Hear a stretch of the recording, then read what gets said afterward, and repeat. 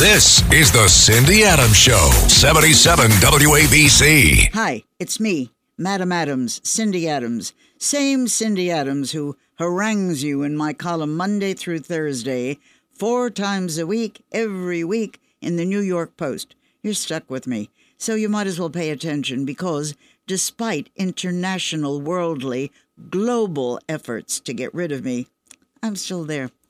Here's what I want to tell you. In the Middle Ages, they started language, and that's what I was looking at. How did language begin?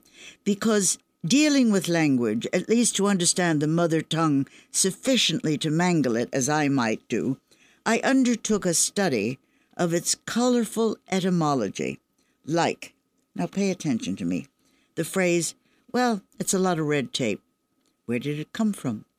Red is blood, the symbol of passion. When one is flushed with color, rosy cheeks, bloody fight, it began back in the 16th century. How about green with envy? There was a poetess named Sappho, Sapho, 7th century BC. She believed a jealous lover's pallid complexion was from an overproduction of bile, and that's where green with envy came from. How about somebody being yellow belly?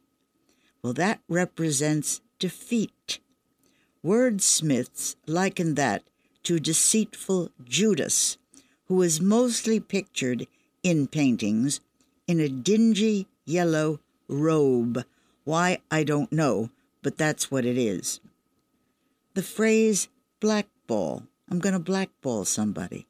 Well, Ellen Conroy, in her 1921 book, Symbolism of Colors, she likens that to darkness, the lack of human perception or divine wisdom.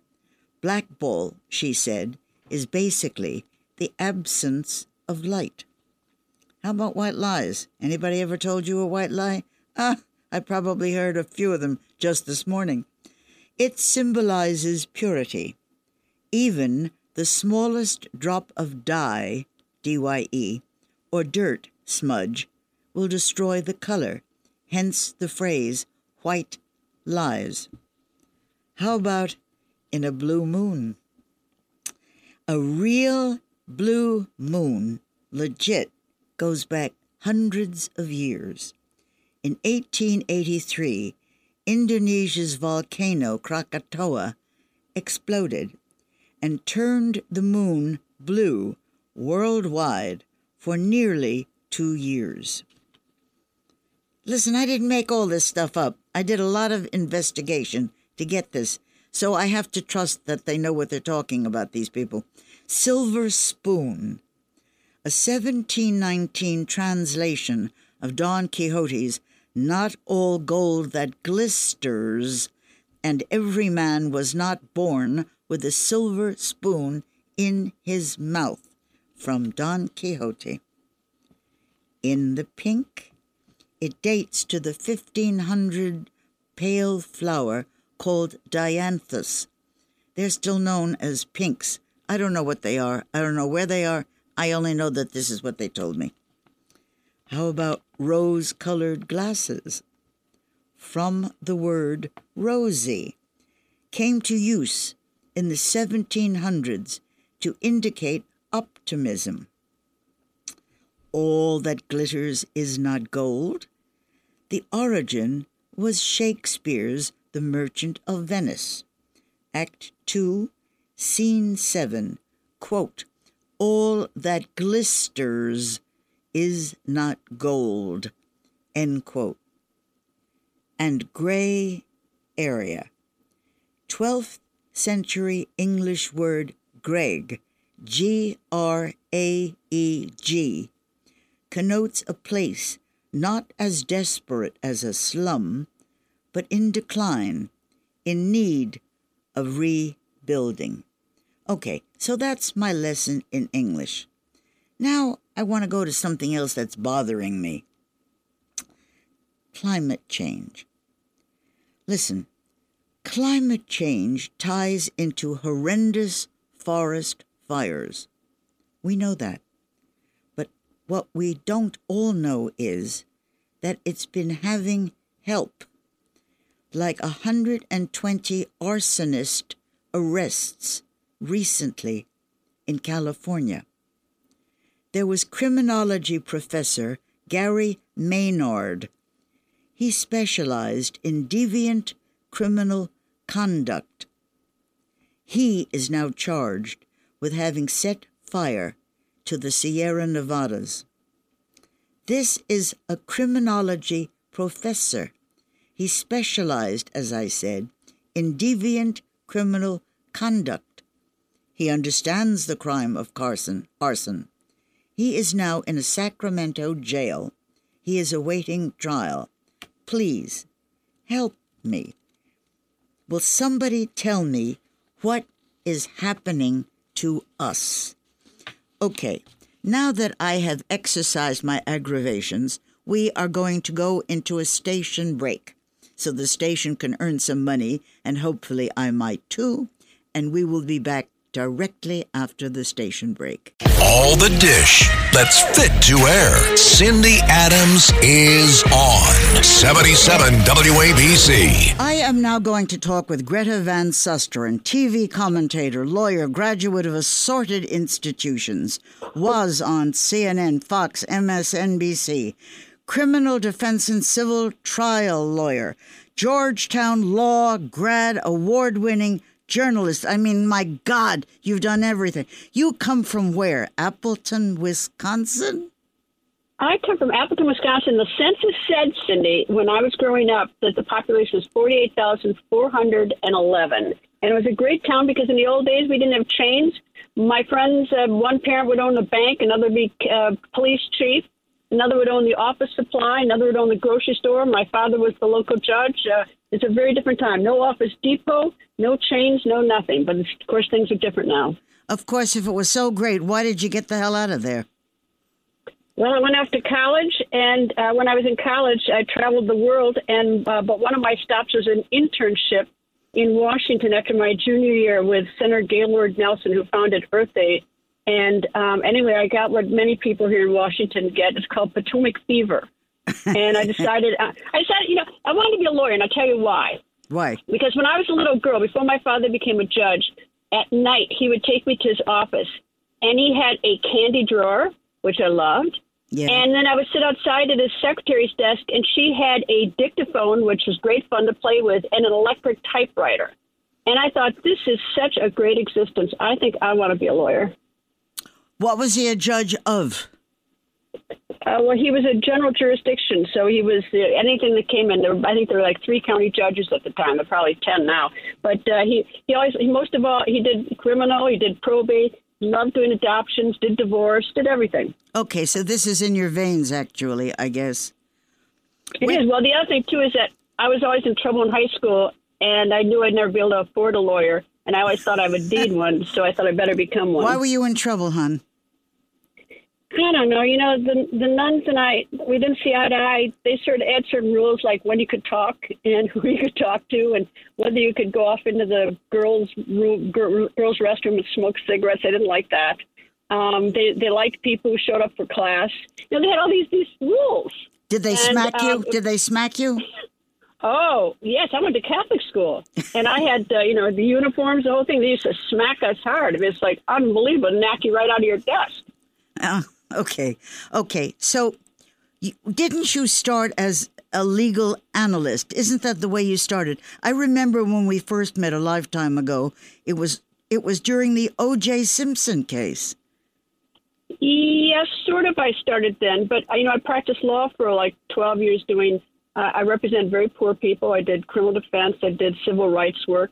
And I just and CNN called me one day to do some legal analysis, like 12 or 13 years into my trial work.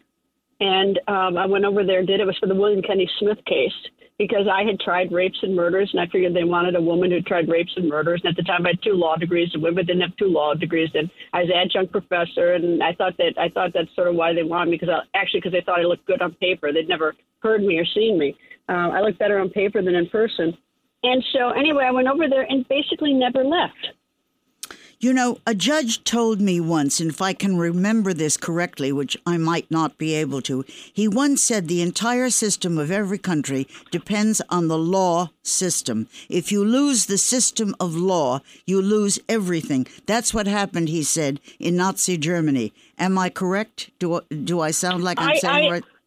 I think you're absolutely right. And we see that particularly in the vicious attacks on the Supreme Court. Look, I don't always agree with the Supreme Court decisions, but I very much respect them, and I live with them because they provide us order. They're supposed to be immune from politics, but if you watch cable TV and other TV, you'd think they're the most incredible political animals. I mean, even last term, I mean, they're now historic. There are now 6, I think, or 5 that have a conservative background. 6, I guess, and everyone thinks that this is a right-wing court. Well, they had. I can't tell you how many unanimous decisions they had last year that nobody's paying attention to. You know, they are not political animals to the degree that people, say they are. I mean, it's just, and when we start making them political animals and thinking about expanding the court, we're going to make them into a junior legislature like the House of Representatives or the Senate. Boy, are we in trouble. But yes, I agree with that, Judge. Okay. Before we get to all of today's questions, and I have 8 million questions about today, about our legal system, about our system in general, about New York, about America, about the global everything. Before we get to all of that, why were you once labeled notorious? I mean, you were. I don't understand that. I love you. Why? I don't know who labeled me notorious. I sort of like that. I mean, actually, I would like to be labeled notorious by everybody. I don't know. I think, I've always thought. I always do things my way, I guess. I always, I'm not in the echo chamber. I'm not in the club. I did belong to Blockbusters, but that's the last club I belonged to, I think. And I'm not part of the in crowd. What are you doing now? I don't know that. What? You mean, like right now, like right this moment, or in my life? Well, not this moment. At this moment, you're talking to me and you're going to make a plane. But I mean, your career, where are you? What are you doing? I'm doing a couple things. One is I have a weekly show on the called Full Court Press, which is syndicated by Gray Media. It's in about 90% of the country. It's on broadcast, so it's free. If you go to Greta.com, you'll see what time it broadcasts where you live. And it really is much like all my other shows in the past. I mean, I was able to bounce between 3 networks because I was never considered a political animal, so that I didn't I didn't make it impossible for another network to hire me because I didn't have whatever politics they had. So it's much that way. I think it's fact-driven. I think it's my legal background. I care about the facts. More than anything else, I care about being fair. I'm not perfect. I'm human. But so the show is much like that. It's a Sunday show.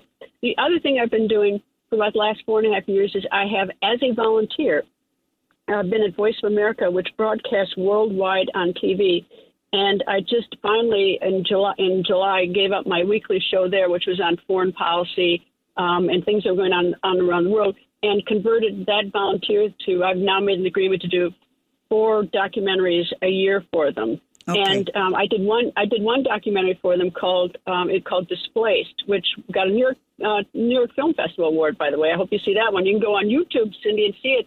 It's about the Rohingya who have been subject to genocide at the hands of the Myanmar military. And I spent a lot of time over in Bangladesh doing that documentary. Listen to me. I'm too busy watching my own documentary to watch yours. The hell with yours. I'm watching mine. Yours was good. Yeah, yours never mind. Yours okay. Is not. I'm back to questions. Do you think our commentators and TV journalists today are fair and unbiased? Well, it's a generalization. You're asking me to generalize about all of them. I think I'm disappointed in the direction of journalism goes because I really don't want to turn on the TV and turn on to a journalist and know that person's opinion. There's a big difference between fact and opinion, and I think that has been so blurred, and I think it's become very popular. There's sort of a new wave of journalism where they're supposed to tell you what to think. I don't think that way. I think of journalism more like being a waitress, is that you go out and you get the facts, like going into the kitchen and getting the food, and you bring it back out to the diner, and you say, here it is. You let the diner decide whether or not it's a good meal or a bad meal. I think things have changed so much, and I think the emphasis on trying to get ratings, which lead to ad dollars, has really poisoned the business. So I'm very disappointed, But I'm told that this is the new way to do it, and other people like it, so have at it. It just doesn't work for me. What there's 1,000 things I don't like, but since this is only 20 minutes we're going to be talking, I have to limit it. They also are so uneducated, they mispronounce words like Iraq and Kabul. Now listen, those are places I've been in, places I've lived in, places I've worked in, Iraq and Kabul. Here, they don't understand. What are we doing with our journalists? Cindy, part of the problem is just money. They're all staying now, and this is not the fault of the reporters, but the news organizations that want to squeeze the last time. When I grew up in the business, and I know there's a lot of criticism of Roger Ailes, but I went to North Korea 3 times. I went to Pakistan, Afghanistan, Iraq. I've been all these places, all over Africa.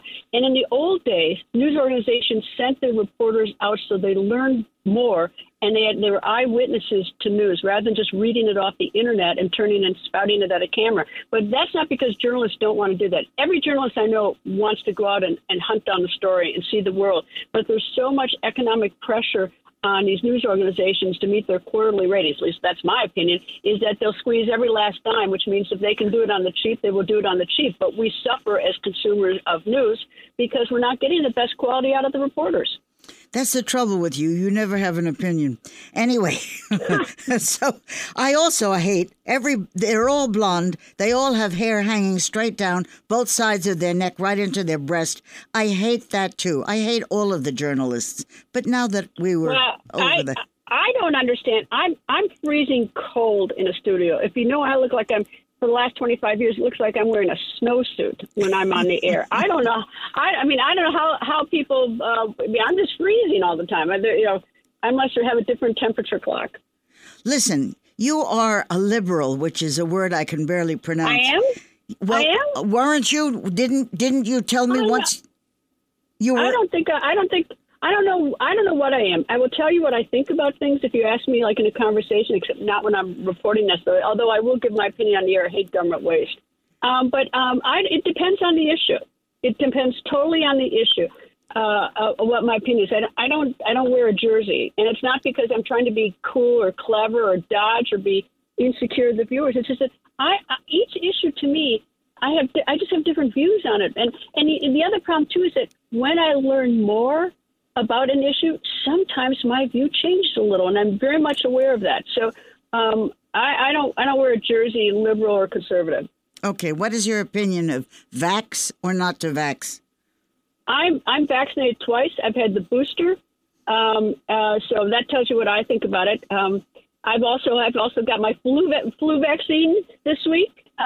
I've had 2 shingles vaccines. I've had the pneumonia vaccine. So I guess I've had a cholera vaccine. I've had tetanus. I've had polio. I'm pro-vaccine, so that's where I am. Okay. I don't even want to get close to you. I'll catch everything except intelligence. Okay.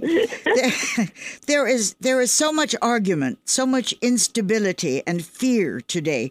You live in Washington. Can you tell me your view about what is the future of this country that I adore and worship, the United States of America? Where are we going? I think I regret to think we're going in a dark direction. And that's because we have no one who truly inspires us and leads. And I don't want to put all the blame on the politicians who are supposedly the ones to do that, because we in the media sometimes pit them against each other. We'll say to politician number one, politician number 2 says you're a jerk. Are you a jerk? And then we start a fight. But I think that they have lost their way to inspire us.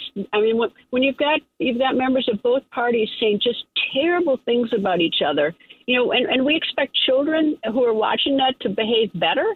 I mean, it's just terrible. I think we've lost our almost our moral compass in how we treat each other, and I don't know what it's about. So I think we're in a dark time.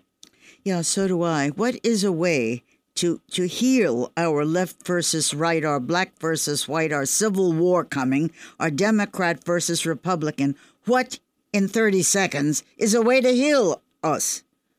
A common enemy, like during the Soviet Union, the Cold War, and after 9/11 for a while, Al-Qaeda. So we need a common enemy so we're on the same team. I don't know what that means. You're too intelligent for me. I can't figure out what you just told me. Well, everyone just, I mean, like 9/11, everybody worked together in this country for a while because we had a common enemy, Al Qaeda. Yes. We don't have a common enemy now. We just want to fight with each other. Well, so how do we have a common enemy? How are we supposed to do? Tell me how to get a common enemy. I think. Well, I had thought that COVID, the virus, would be sort of a common enemy, and sort of that the country would sort of almost unite in a thrust to beat this virus, and instead it became political, which is just astounding to me. I would like to see some inspiration from some of our leaders, but I don't. Maybe it's the next generation's going to have to do that. See, the trouble with you, Greta, is you're boring. You never have anything to say. Now, do you think our country has now tilted too far left, maybe? It depends. I mean, look, I think that some of the policies that the far left want are very expensive. There's some things, for instance, that $3.5 trillion bill, that's way too expensive. You know, we're already grossly in debt. I'm not going to have to pay it. The next 2, 3, 4, 5 generations will pay it. But there's some things that I like in it. For instance, I actually believe that Medicaid should be expanded to include vision, dental, and hearing, because I think dental work is important. I mean, having a good dental hygiene may have an impact on your heart. You know, so there's some little things, like I told you, there's some things I chip away in terms of I like, but that price tag is just too high and it's not going to pass. And why fight over $3.5 trillion when you know it's not going to pass anyway? So why not come to the table and work out what people agree to? That's another thing, Cindy, is that they have these giant bills that they know will never pass. But instead, if they took little pieces of it, because I bet a lot of people agree with me that expanding Medicaid for people over 65 for dental, vision, and whatever the third one, hearing, I think a lot of people would agree, because I think people want older people to be able to see. So when they drive down the street, I want them to run into you. Listen, I mean, you're too bright for me. I'm getting nervous because I can't understand the thing you're saying, but you're saying everything that's right. You have ties to the Palins. Whatever happened to her, Sarah? I don't. You know what? Everyone thought I had ties to the Palins. That was the craziest thing. I got the first interview after she and McCain lost in 2008, and I went up to Alaska and did a profile. And I did an hour show on her, you know, who's Sarah Palin or something like that for Fox. Well, during the break, my husband, who you know, John, talked to her, and she was talking about how she and Todd were drowning in legal bills because Alaska is a peculiar thing. When you're governor and you get sued by another politician or something, the state will pick up the bill and they can basically bankrupt you. And John said, "Don't you have a PAC?" And she said at the time, basically, "What's a PAC?" He said, "You need a PAC. A PAC can pay for it." So he explained how to do it. He told her, he advised her how to do it. Never got a dime from her. Never got a dime. And with that, it was suddenly everyone thought that he worked for Sarah Palin and that I worked for Sarah Palin, that we were somehow close friends. It was just crazy. Okay, that answers that question. I have something that bothers me, and I don't have an answer to it. I probably don't even have a proper question. But here's what bothers me. The majority of university educators today are liberals. Why is that? And they are... Oh, I think that's always been true. Yeah, but why? Why? Tell me why. Because it's a lot easier. I don't know. It's historically. When I was choosing a college, none of the kids in my class could go to the University of Wisconsin because it was considered liberal. They all went to Marquette, the Catholic school, but not generally. But it's like they all thought University of Wisconsin was where you learned to be a communist. I mean, universities have always been thought to be very conservative very liberal institutions. Yes, I don't get an answer. Why? Why is that? I have no idea. They hire liberals. I don't know, but who knows? I mean, I have another question though on universities. I think it's appalling that these universities have no sense of fiscal responsibility to the students. They keep building because they know they can keep raising the tuition because the students will borrow and will be in debt for the rest of their lives and have to take jobs they may not want just to try to stay above water. I went to law school. It was one building, 643 students at Georgetown. I love the place, but it now has about 10 buildings and still has 643 students, and it doesn't even need and the library now is all on your phone. It's online. They don't even need that floor of the library. So I don't know. I mean, why they keep building, and why aren't they paying attention to the bottom line for these students and these families? I don't know. That's beyond my pay grade. I can't even figure out how to fix my checkbook. I have no idea. You're much too intelligent for me. So let's get to something that I can understand. What is America to fear mostly? China, Russia, or itself? What? If you were on the air, what would you tell us? I'd say China, although I'm a little disappointed in us. China, well, we were busy looking for weapons of mass destruction in Iraq that didn't exist. We spent 15 years looking for something that didn't exist. China was starting an infrastructure program all over the world, Belt and Road Initiative. And I would go sometimes like to Africa, and there'd be this giant new port. And I'd say, whose port is that? That's the Chinese are building that. And they're building another one in southern Pakistan. They've been building infrastructure all over the world while we were sitting there playing duck, duck, goose, looking for the WMD that didn't exist. It's just crazy. They have gotten so far ahead of us that it's very disappointing. And we're so interlocked with them with this because we like inexpensive things. Like if you have a choice between a $3 item or an identical one that's made in the U.S. for $30, most people buy the $3 one that's purchased in China. We all do. We all go for the cheaper one if they're identical. Well, we have become so dependent economically on China. Even generic, even components for generic drugs that keep people alive, whether it's cars, they all come from China. So that's who fear China. Okay, why would anyone today want to bear the insults of becoming a president of this country? Is it all because they're narcissistic? What is the point? Why would anyone want to bear this? I don't know. I think it's crazy. I wouldn't do it. I wouldn't do it in my life. I wouldn't even, I wouldn't even give a commencement speech at a university anymore. It's just because it's like you can't have a good exchange of ideas. You get attacked.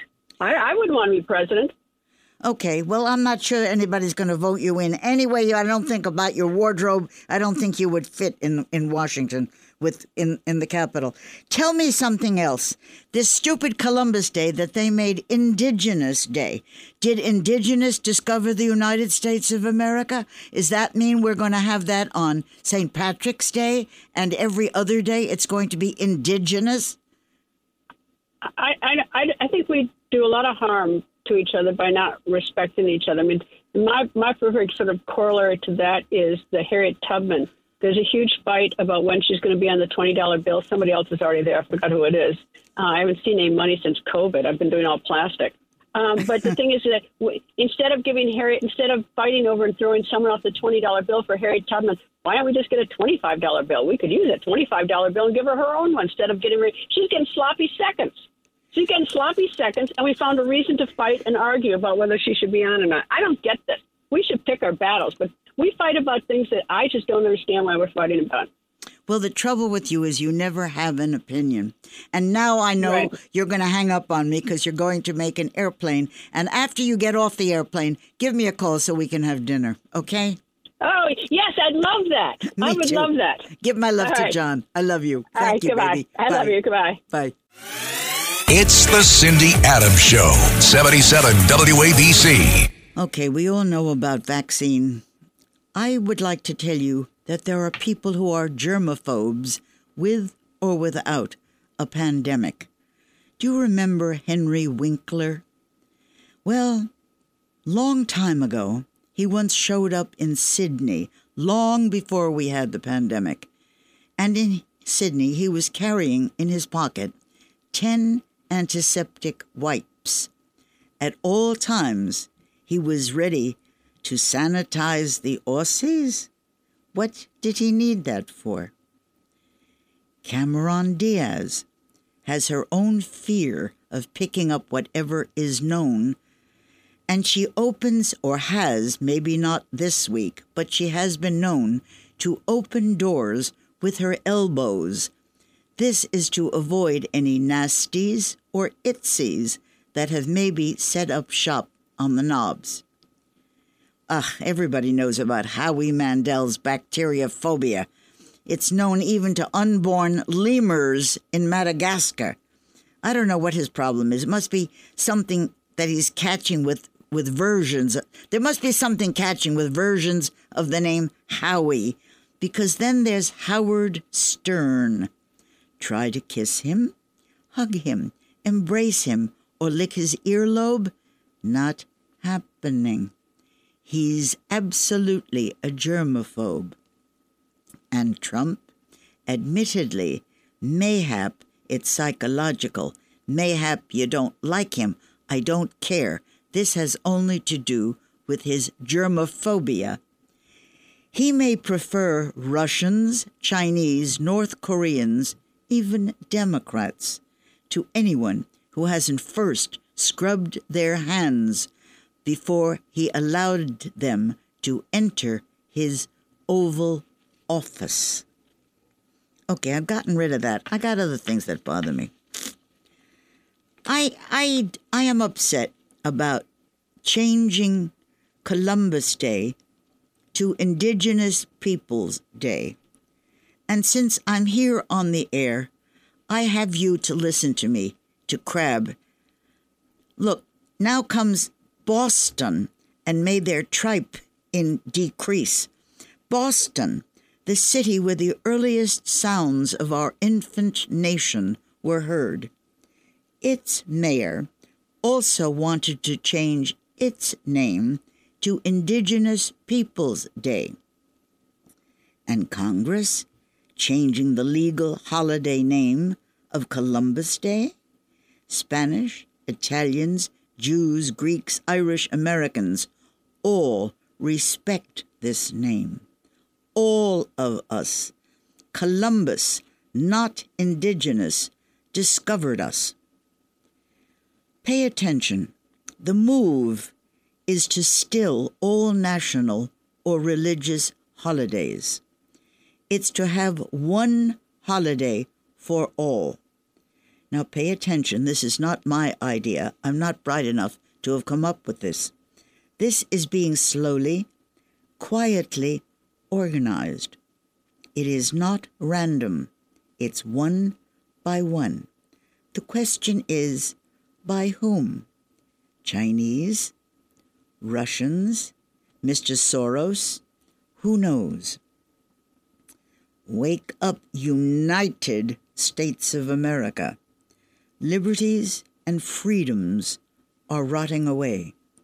Social organizations, documents, facial recognition, phones following us. The effort is to change our country. Take a look at Hong Kong. See what's happening to Taiwan. Check how Russia swallowed Crimea. Watch what's creeping through the USA. We are also into the destruction of my adored, beloved New York City. That's my religion. I'm a devout New Yorker. Liberals reputedly cared about inner-city people. So-called progressives care about who? Once 30,000 cared for in mental institutions. Now they're thrown in the streets, most uncared for, on sidewalks. How did this happen to us? So-called progressives, destroying our education system, now terminate schools for gifted children, who, in many cases, having trained here, found solutions in science and medicine. So-called progressives are closing jails, putting career criminals on the streets, welcoming Central and South American immigrants, ignoring their own. Is caring for the citizens of New York? So-called progressives terrorizing common-sense Democrats who care to help change my America? How about we buy you a one-way ticket to Havana or Venezuela if you think their way is better? Okay, I'm off. I'm going to speak to you again next Sunday from 1 to 2 on WABC. And I love you all. This is Greg Kelly for Priority Gold. What does it mean to be America's precious metals dealer? It means that you're in touch with the hearts and minds of those who love this country, value our freedom, and want to protect the future. Priority Gold is that precious metals dealer. They've helped thousands of Americans back their retirement with solid gold and silver. Call Priority Gold at 888-506-6439. Receive free shipping, free storage, a free investment guide, and one of the best purchase experiences in the industry. Call now or go to PriorityGold.com.